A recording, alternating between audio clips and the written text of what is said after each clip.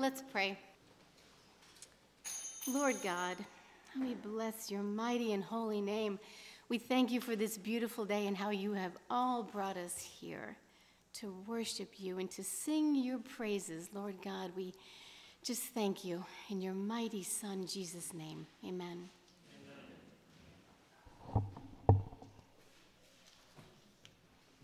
Good morning, brothers and sisters.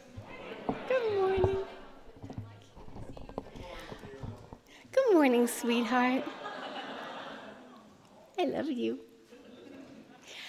It's wonderful to stand up here again in front of you and give another lamplighter talk. And I wanted to thank the council ring. Why, I don't know, but they invited me back to give another talk. And I purposefully asked for a late week spot in order to give everyone the chance to look up my 2012 talk to prepare for today's talk. It's available on that handy-dandy Podbean podcast, right? And I know that a lot of you did take this opportunity knowing that I'd be speaking on Thursday. Show of hands. Show of hands, thank you.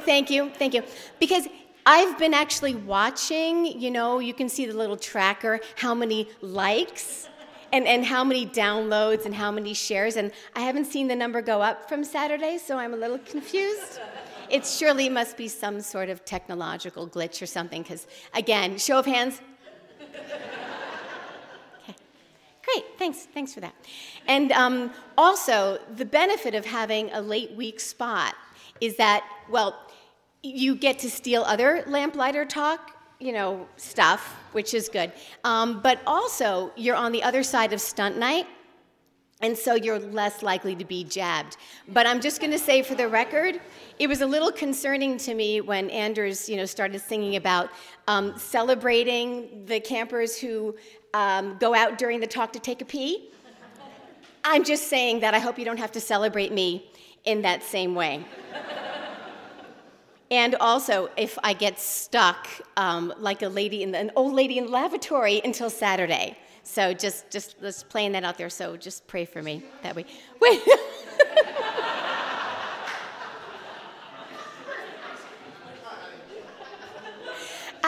As my mother used to say, no comments from the peanut gallery.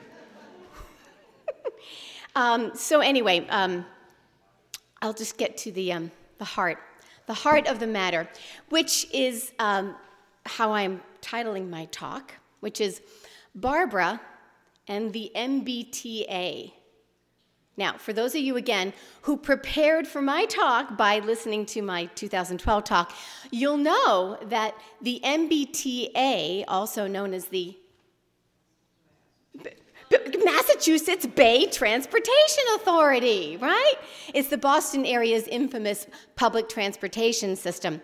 It plays a very important part in my spiritual walk. So, and I'll just say for the record, it is my favorite thing in the world to complain about, because it's only Massachusetts and Bay that are typically accurate. It's not an authority or transportation. It's not reliable.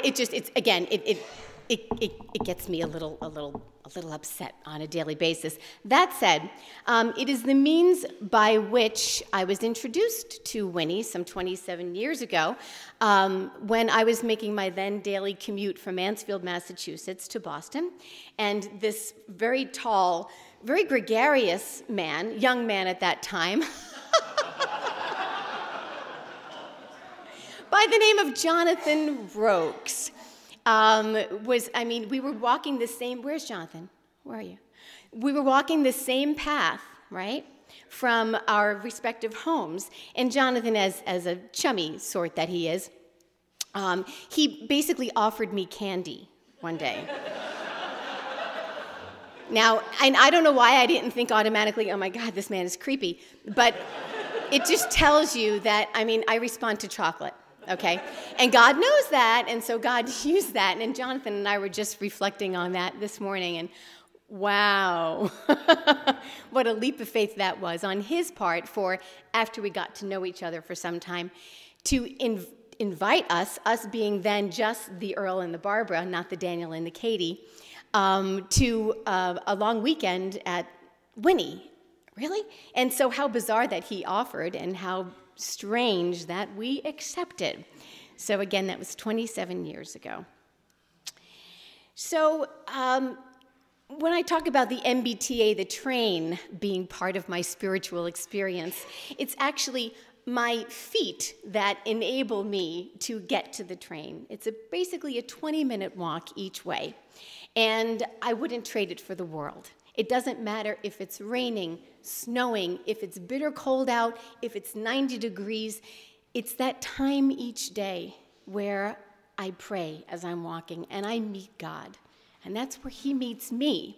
And I'm certain that's why he's kept me on this train for almost 30 years he's kept me on that train, because he knows that's when he's got my attention.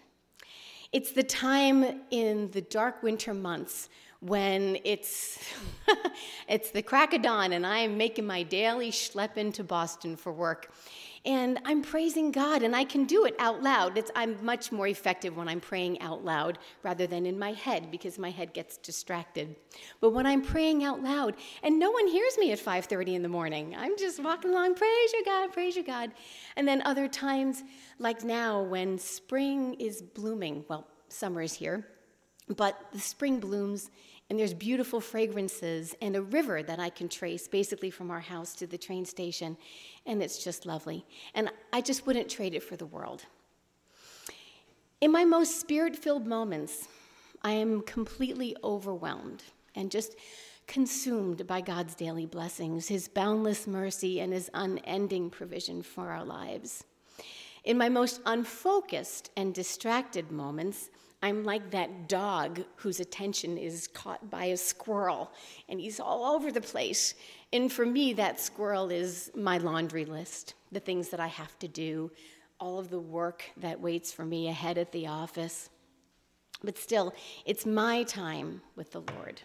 It's a time when I have a private audience with God Almighty. And I'm not mother, I'm not wife, I'm not sister, I'm not daughter, I'm not employee, I am his beloved child, and I am wholly understood and beloved. I'm not the sum total of my successes or failures in this life. I'm just his, and he loves me unconditionally. And again, another show of hands, those people who listened to my 2012 talk before. Thank you, good, you're gold star campers.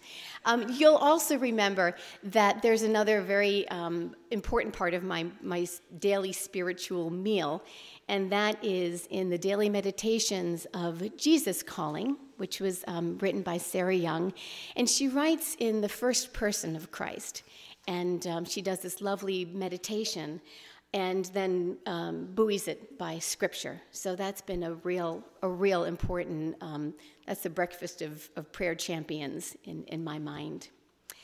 And in this, she tells us, in, again, God's person, that she calls us to allow ourselves to become fully aware of God's pleasure shining upon us. We don't have to perform well in order to receive his love. In fact, a performance focus will pull us away from him. And it can also be a source of deep discouragement when works don't measure up to expectations. He says, shift your focus from your performance to my radiant presence. The light of my love shines on you continually, regardless of your feelings or behavior. Your responsibility is to be receptive to this unconditional love. Thankfulness and trust are your primary receptors. I love that thought. Thank me for everything and trust me at all times. Now, I hope you'll indulge me in my numerous references to Sarah Young's book and Practicing the Presence. We could equally say these things about Glenn Clark and his spot-on writings about the necessity, the bedrock, the foundation of prayer, and God's promises to those who believe in his answers. But I'll just say, lamplighter talks are a lot like a church potluck, right? You know that not everyone is going to show up with a platter of roast beef. You get some casseroles, you get some ham. We had some ham a couple of days ago. And we'll have it tomorrow, I dare say. And then, you've got a nice, well-rounded meal. And today, I will bring to you the green Jell-O surprise. So, I crave this time, my daily walk. I'm completely out of sorts when I don't get it. If I have to drop the car off at the auto body before going to work, or if I have to drive into work, I'm out of sorts. I haven't gotten my prayer time. And God is jealous for this prayer time. He covets this time with me as I do with him. And just a fun fact, again for those Gold Star campers who want to use these little nuggets of trivia to prepare for my next lamplighter talk, when we were looking for a house last year, we sold our old family house in Mansfield, Massachusetts. We were looking for another house. And as Earl and I were going through our laundry list, our non-negotiables, what we needed to have in this new house. And for me, I had to be able to walk to the train. And wouldn't you know it, 20 minutes in Mansfield from home to train, 20 minutes in Attleboro from home to train. So it's, God's amazing provision. But even when the daily commute gets the best of me, and I complain bitterly about the MBTA and my human frustration and anger with this inefficient system, God shines through. Now, case in point, on a recent commute, and the train was delayed for whatever reasons, it crawled into Boston an hour late, and I got out of the train. I'm fuming, and I see a customer service agent in the station, and I just let go. I can't believe this. What do you mean customer service? And I just freak out on the poor thing. No reason. I mean, she had no part in this, but I just had to let it go on somebody. So I state my piece. I go marching down the street to the next leg of my commute, and then God says, he stops me at the corner. Fortunately, the light was red. He stops me at the corner, and he says, you go back and apologize to that woman. And I'm like, you're trying to brush him off like a gnat. But then he's just poking at you. Barbara, go back and apologize. Well, God, you do realize that I have to go into work, and I'm already an hour late. You need to go back and apologize. So he turns me on my heel. He marches me back in there, just like a mother who's going and marching a child back to return to the mess that they created. So I find this agent. And I knew who she was, and she saw me, and I saw her. And I go up to her, and I just apologized. And she just listens, and she waits a minute, and she says to me, I see God in you. And I'm like, really? I'm a piece of trash, and you see God in me? And she did. She saw God in me, because at that moment, in my righteous indignation, and I had every right to be mad at her and this rotten system, she didn't see me, she see God in me. So praise God. So there I've sort of set you up for the delivery mechanism for my daily prayer. But what I really wanted to talk to you about is the essence of prayer, what prayer means to me in my life. So let's just look at the definition for essence. I love the sound of that word. Essence is the intrinsic nature or indispensable quality of something, particularly something abstract that determines its character. It's the quintessence, it's the soul, it's the spirit, the core, the heart, something that exists. It's an entity. And God has shown me that the taste of prayer is sweet as honey, and the smell of prayer is an aroma of praise. And the feel of prayer is the peace that passeth understanding. It's a blanket of assurance that comforts and envelops me. The power of prayer is the shield that protects and restores me. The essence of prayer reveals and reflects God's true, ineffable, unchanging character and promises. The essence of prayer is opportunity to trust him through thick and thin, sickness and in health, feast and famine. And in my greatest trials, I'm drawn closer to him to develop a deeper, more profound relationship. But prayer is equally concrete. It's the foundation of my life. It's the street sign when I'm lost. It's the core of my spiritual DNA. It's my duty, I dare say. It's my responsibility as a Christian. It's my obligation to God. It's a covenant. It's what I owe to those that I love and to those who love me. When I say to someone, I'll pray for you, I have to mean it and I have to do it. And I think of the blessing that comes when I hear that other people are praying for me. I think in those formative years of our marriage when God was just starting to take me on this amazing spiritual journey, when I met Earl's parents who have gone on. And I will meet them again and see them in heaven, and I know that with every fiber of my being. But they prayed constantly that I would come to know Christ and that I would know the riches that he has in store for me, not only in this life, but in eternal life. I can pray for something as trivial as when we were going on a family vacation a few weeks ago, and we were bringing our little puppy along with us, and she was going to meet her big dog cousin. And I was getting nervous about it and thinking, okay, God, let's just add this to the prayer list. Oh, her name is God, but the dog. Dog's name is Bella. Oh, Lord, I just pray that Bella and Drake, big black lab, will get along well and he won't, take his huge jaw and bite her in one fell swoop. I was just thinking, which would have been possible. But they get along fabulously, and it was just adorable. And of course, I have the profound, persistent prayers, which live in my heart daily.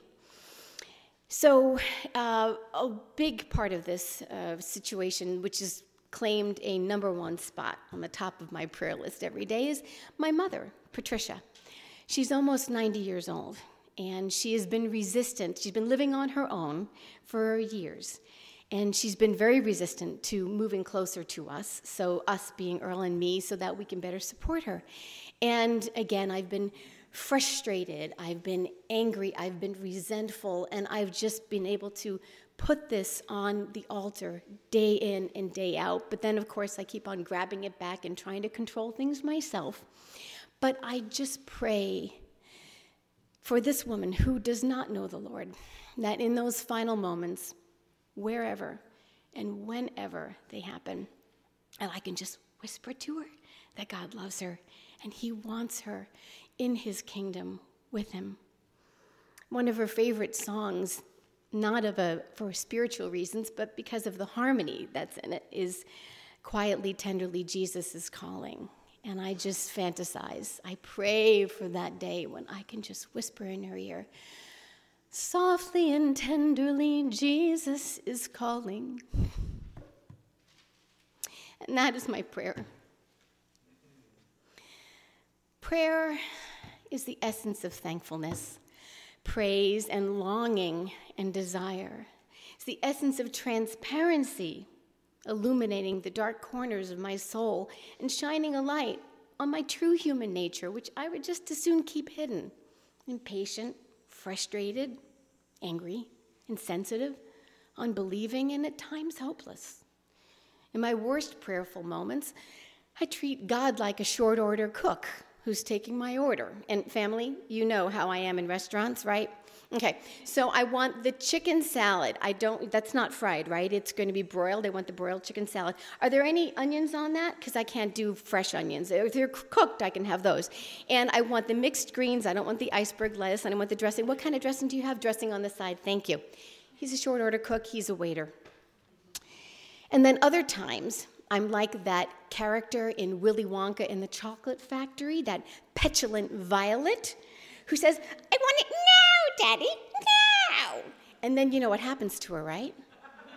She turns into a big blueberry, and then she goes, pop. So we need to ward against that. But in my most spirit-filled, prayerful moments, I experience the profound reality of God's unique, unchanging character and ultimate power. He will make a way when there is no way, when I cannot possibly see a way out of the muck and mire that I've either gotten myself into or circumstances or other people have heaped on me. He'll never forsake me. He'll never leave me. And great is his faithfulness, regardless of my faithfulness. In Jesus Calling, Sarah Young writes, "Trust me by relinquishing control into my hands. Let go and recognize that I am God. This is my world. I made it, and I control it. And yours is the responsive part in the litany of love. I search among my children for receptivity to me. When you bring me your prayer requests, lay out your concerns before me and speak to me candidly. Pour out your heart, and then thank me for the answers that I have set in motion long before you can discern the results. When your requests come to mind again, continue to thank me for the answers that are on the way. If you keep stating your concerns to me, you'll live in a state of tension. Thankful prayers keep your focus on my presence and my promises." And in Colossians chapter 4, verse 2, we're reminded to continue steadfastly in prayer, being watchful in it with thanksgiving. So people, I am a planner. I'm a laundry list maker, a box checker, take it into my own hands and chart a course kind of gal. Bit of a control freak, you might say. But in Jesus Calling, I'm reminded, rest in me, child. Give your mind a break from your planning and trying to anticipate what will happen. Pray continually, asking my Spirit to take charge of the details of this day. And remember that you're on a journey with me. When you try to peer into the future and plan for every possibility, you ignore your constant companion who sustains you moment to moment. As you gaze anxiously in the distance, you don't even feel my strong grip of my hand holding you, and how foolish you are, my child. When I can't possibly imagine a way out of a situation, there's no human way of reconciling a relationship, or I'm just too impatient to listen to God's timing and the unfolding of his plan. He whispers to me in his still small voice, or sometimes he shouts, "I am with you and I'm for you." When you decide on a course of action that's in line with my will, nothing in heaven or on earth can stop you. You may encounter many obstacles as you move toward your goal, but don't be discouraged. Never give up. With my help, you can overcome any obstacle. Don't expect an easy path as you journey hand in hand with me, but remember that I, your very present helper, am omnipotent. The essence of prayer is his peace that passeth understanding, when, by all rights, I should be freaked out by a problem, distracted by its grip on me, unable to move forward, paralyzed by the what if? In Jesus Calling, my face is shining upon you, beaming out peace that transcends understanding. You're surrounded by a sea of problems, but you're face to face with me, your peace. As long as you focus on me, you're safe. If you gaze too long at the myriad problems around you, you will sink under the weight of your burdens. And when you start to sink, simply call, "Help me, Jesus." When I was getting ready, this situation with my mother, which has reached a fevered pitch a few weeks ago. I was in her apartment. We were getting ready to take her to an assisted living community so that she could see what it might be like. And she was on my last nerve, people.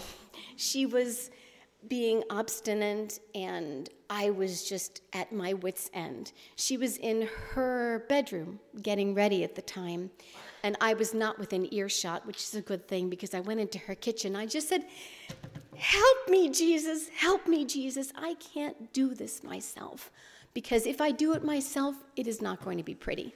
But Jesus, take the wheel." And he did. He removed that from me. The closer you live to me, the safer you are. Circumstances around you are undulating, and there are treacherous-looking waves in the distance. Fix your eyes on me, the one who never changes. By the time those waves reach you, they will have shrunk to proportions of my design. And I am always beside you, helping you face today's waves. The future is a phantom seeking to spook you. Laugh at the future. Stay close to me. At the core, the very heart of my prayers is thankfulness. Now, admittedly, got some control issues, and God and I have talked about this before. He hasn't come to my understanding of this. I just think if he gave us a divine crystal ball, that how everything would turn out in the future, well, our problems would be much more manageable and more reasonable. But I must say that thankfulness doesn't seem to be an issue for me, as I am blown away by his love, his mercy, his provision, and his plan for our lives. He's given me an amazing husband, 2 amazing children. They might be here, they might not be, I don't know. A beautiful roof over our heads, a great job, terrific health, and the cutest little puppy on the face of the planet. Oh, you're my baby. Oh, I love you. I know. Mommy and Daddy are coming home soon, sweetheart. Oh, jeez. Yes, Earl loves the dog more than he loves me at this point, but that's okay. That's a talk for another day. So, again, sometimes I am just overcome. This is too distracting, honey. This is too distracting. People need to focus on me. Now take that dog down.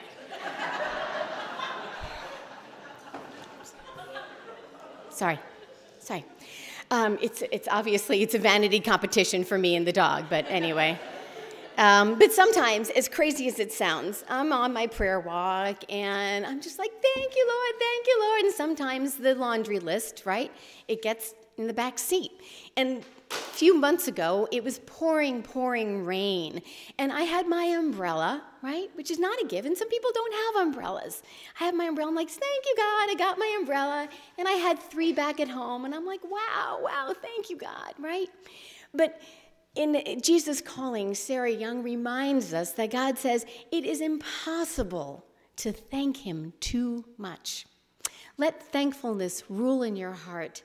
As you thank me for the blessings in your life, a marvelous thing happens. Scales fall off your eyes, enabling you to see more and more of my glorious riches. With your eyes thus opened, you can help yourself to whatever you need from my treasure house. Each time you receive one of my golden gifts, let your thankfulness sing out praises to my name. Hallelujahs are the language of heaven, and they can become the language of your heart. When I beat myself up for being distracted or focused on anything but my precious communion time with God Almighty, like that dog who sees the squirrel and loses all concentration, he reminds me it's all right to be human. When your mind wanders while you're praying, don't be surprised or upset. Simply return your attention to me. Share a secret smile with me, knowing that I understand. Rejoice in my love for you, which has no limits or conditions. Don't be discouraged by the difficulty of keeping your focus on me.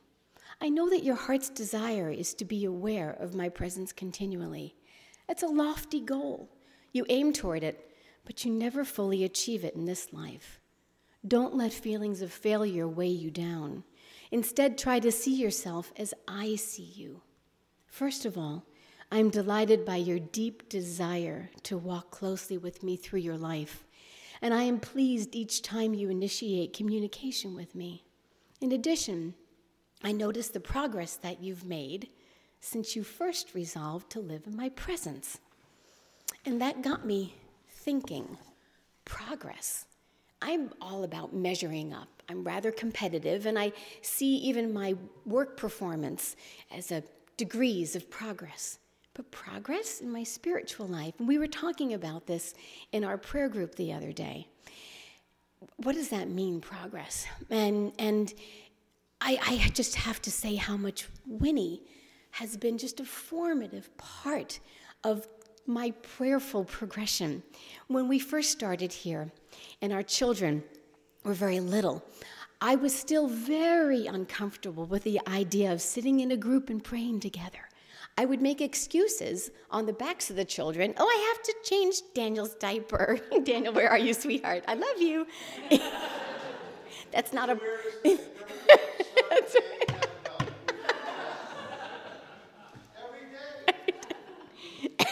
And Katie had some sort of, I don't know. Katie, what kind of issues did you have, sweetheart? She had a lot of issues. But anyway... Wait, oh, hi, honey. I love you, sweetheart. I do. You're my sweet pea. I love you more, honey. But they were a convenient excuse.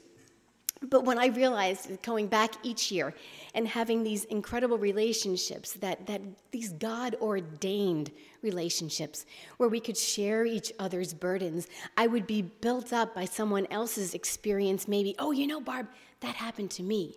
Or as we are a reference to Scripture and how critical and how foundational that was. And again, the way Glenn Clark built it in the entire CFO program, it is the bedrock, it's the foundation, it's the spine of our entire experience here.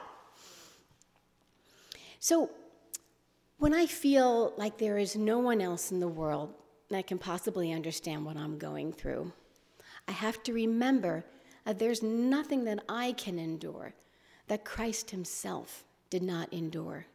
Nothing that he can't understand and help me get through. Nothing that he didn't bring to Father God in prayer. As Burns reminded us, you gotta go in through that door. He's there as you go through. In recent years, I had a very difficult situation at work. It was a staff member of mine, and I was wrongly accused by her. I was at risk of having an indelible black mark on my professional reputation. But more than that, I had serious doubts about myself as a manager and how I handled the situation. I felt wronged. I felt wounded. I felt resentful, and I was not capable of praying for this woman or even being able to forgive her. I judged her. I judged myself. And I can only reconcile my feelings and make it to the other side by going through the trial with God in prayerful meditation. God says, "My children make a pastime of judging one another and themselves. But I am the only capable judge, and I've acquitted you, and even those you accuse. If you live close to me and absorb my word, the Holy Spirit will guide and correct you as needed." I'm a worrywart. I was just born that way. I even remember in the uncluttered, uncomplicated summers of my youth, I would obsess about the start of school, teenage angst, friendships, but mostly about my pet gerbils, who kept on making baby gerbils. And I had 16 of them at one time, and I had no idea what to do with them. But of course, God has taught me through prayer to bring all of my burdens to him, large and small. But of course, as I said before, I keep on laying those burdens down. I keep on picking them up again and laying them down and picking them up into my own hands like a game of whack-a-mole. But he reminds me that worry is a lack of trust that he will make a way and comfort me through my trials.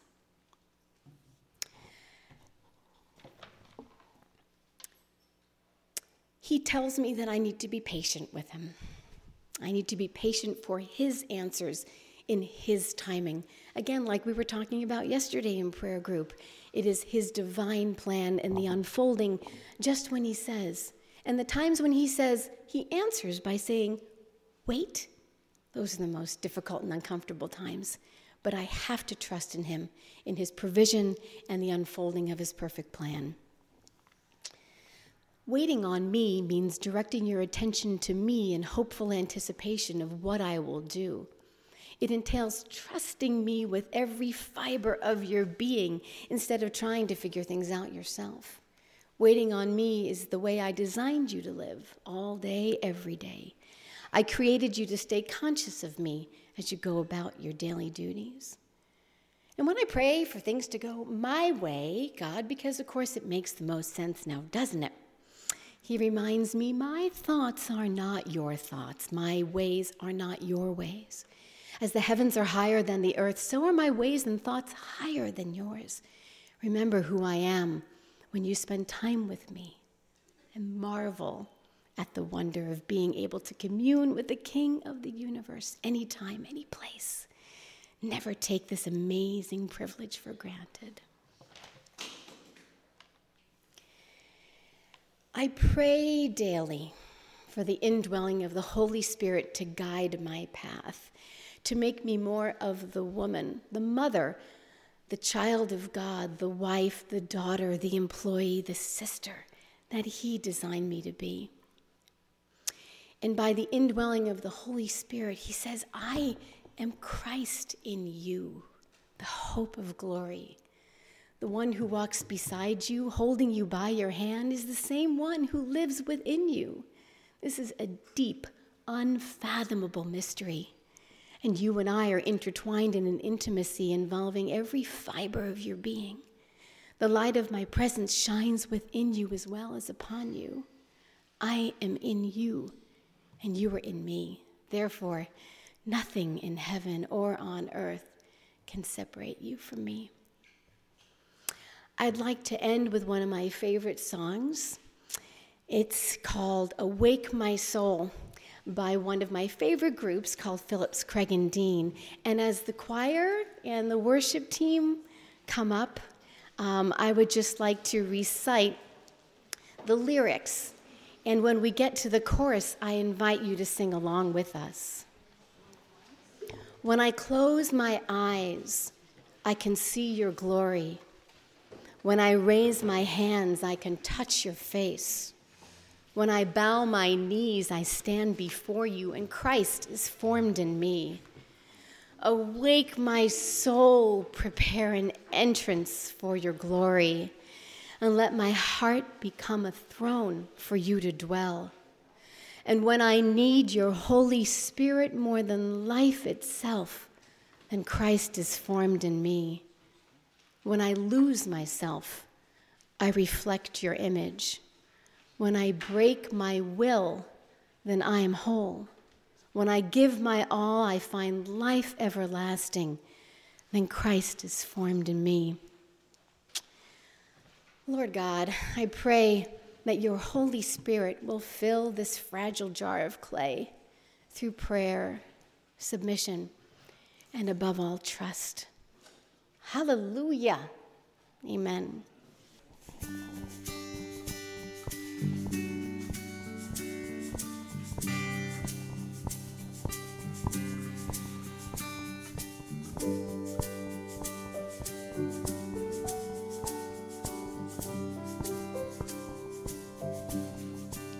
When I close my eyes, I can see your glory. When I raise my hands, I can touch your face. When I bow my knees, I stand before you, and Christ is formed in me. Awake my soul, prepare an entrance for your glory, and let my heart become a throne for you to dwell. And when I need your Holy Spirit more than life itself, then Christ is formed in me. When I lose myself, I reflect your image. When I break my will, then I am whole. When I give my all, I'll find life everlasting. Then Christ is formed in me. Awake my soul, prepare an entrance for your glory. And let my heart become a throne for you to dwell. And when I need your Holy Spirit more than life itself, then Christ is formed in me. Awake my soul, prepare an entrance for your glory. And let my heart become a throne for you to dwell.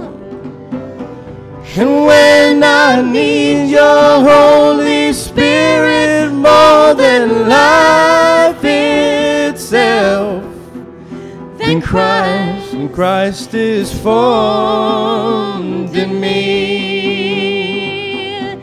Awake my soul, prepare an entrance for your glory. And let my heart become a throne for you to dwell. Thank you, Jesus. And when I need your Holy Spirit more than life itself, then Christ is formed in me.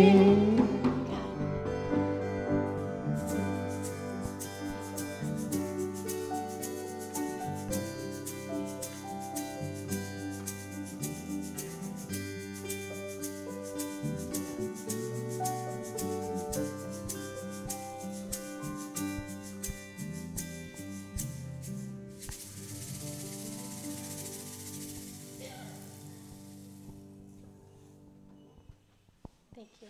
Thanks, guys.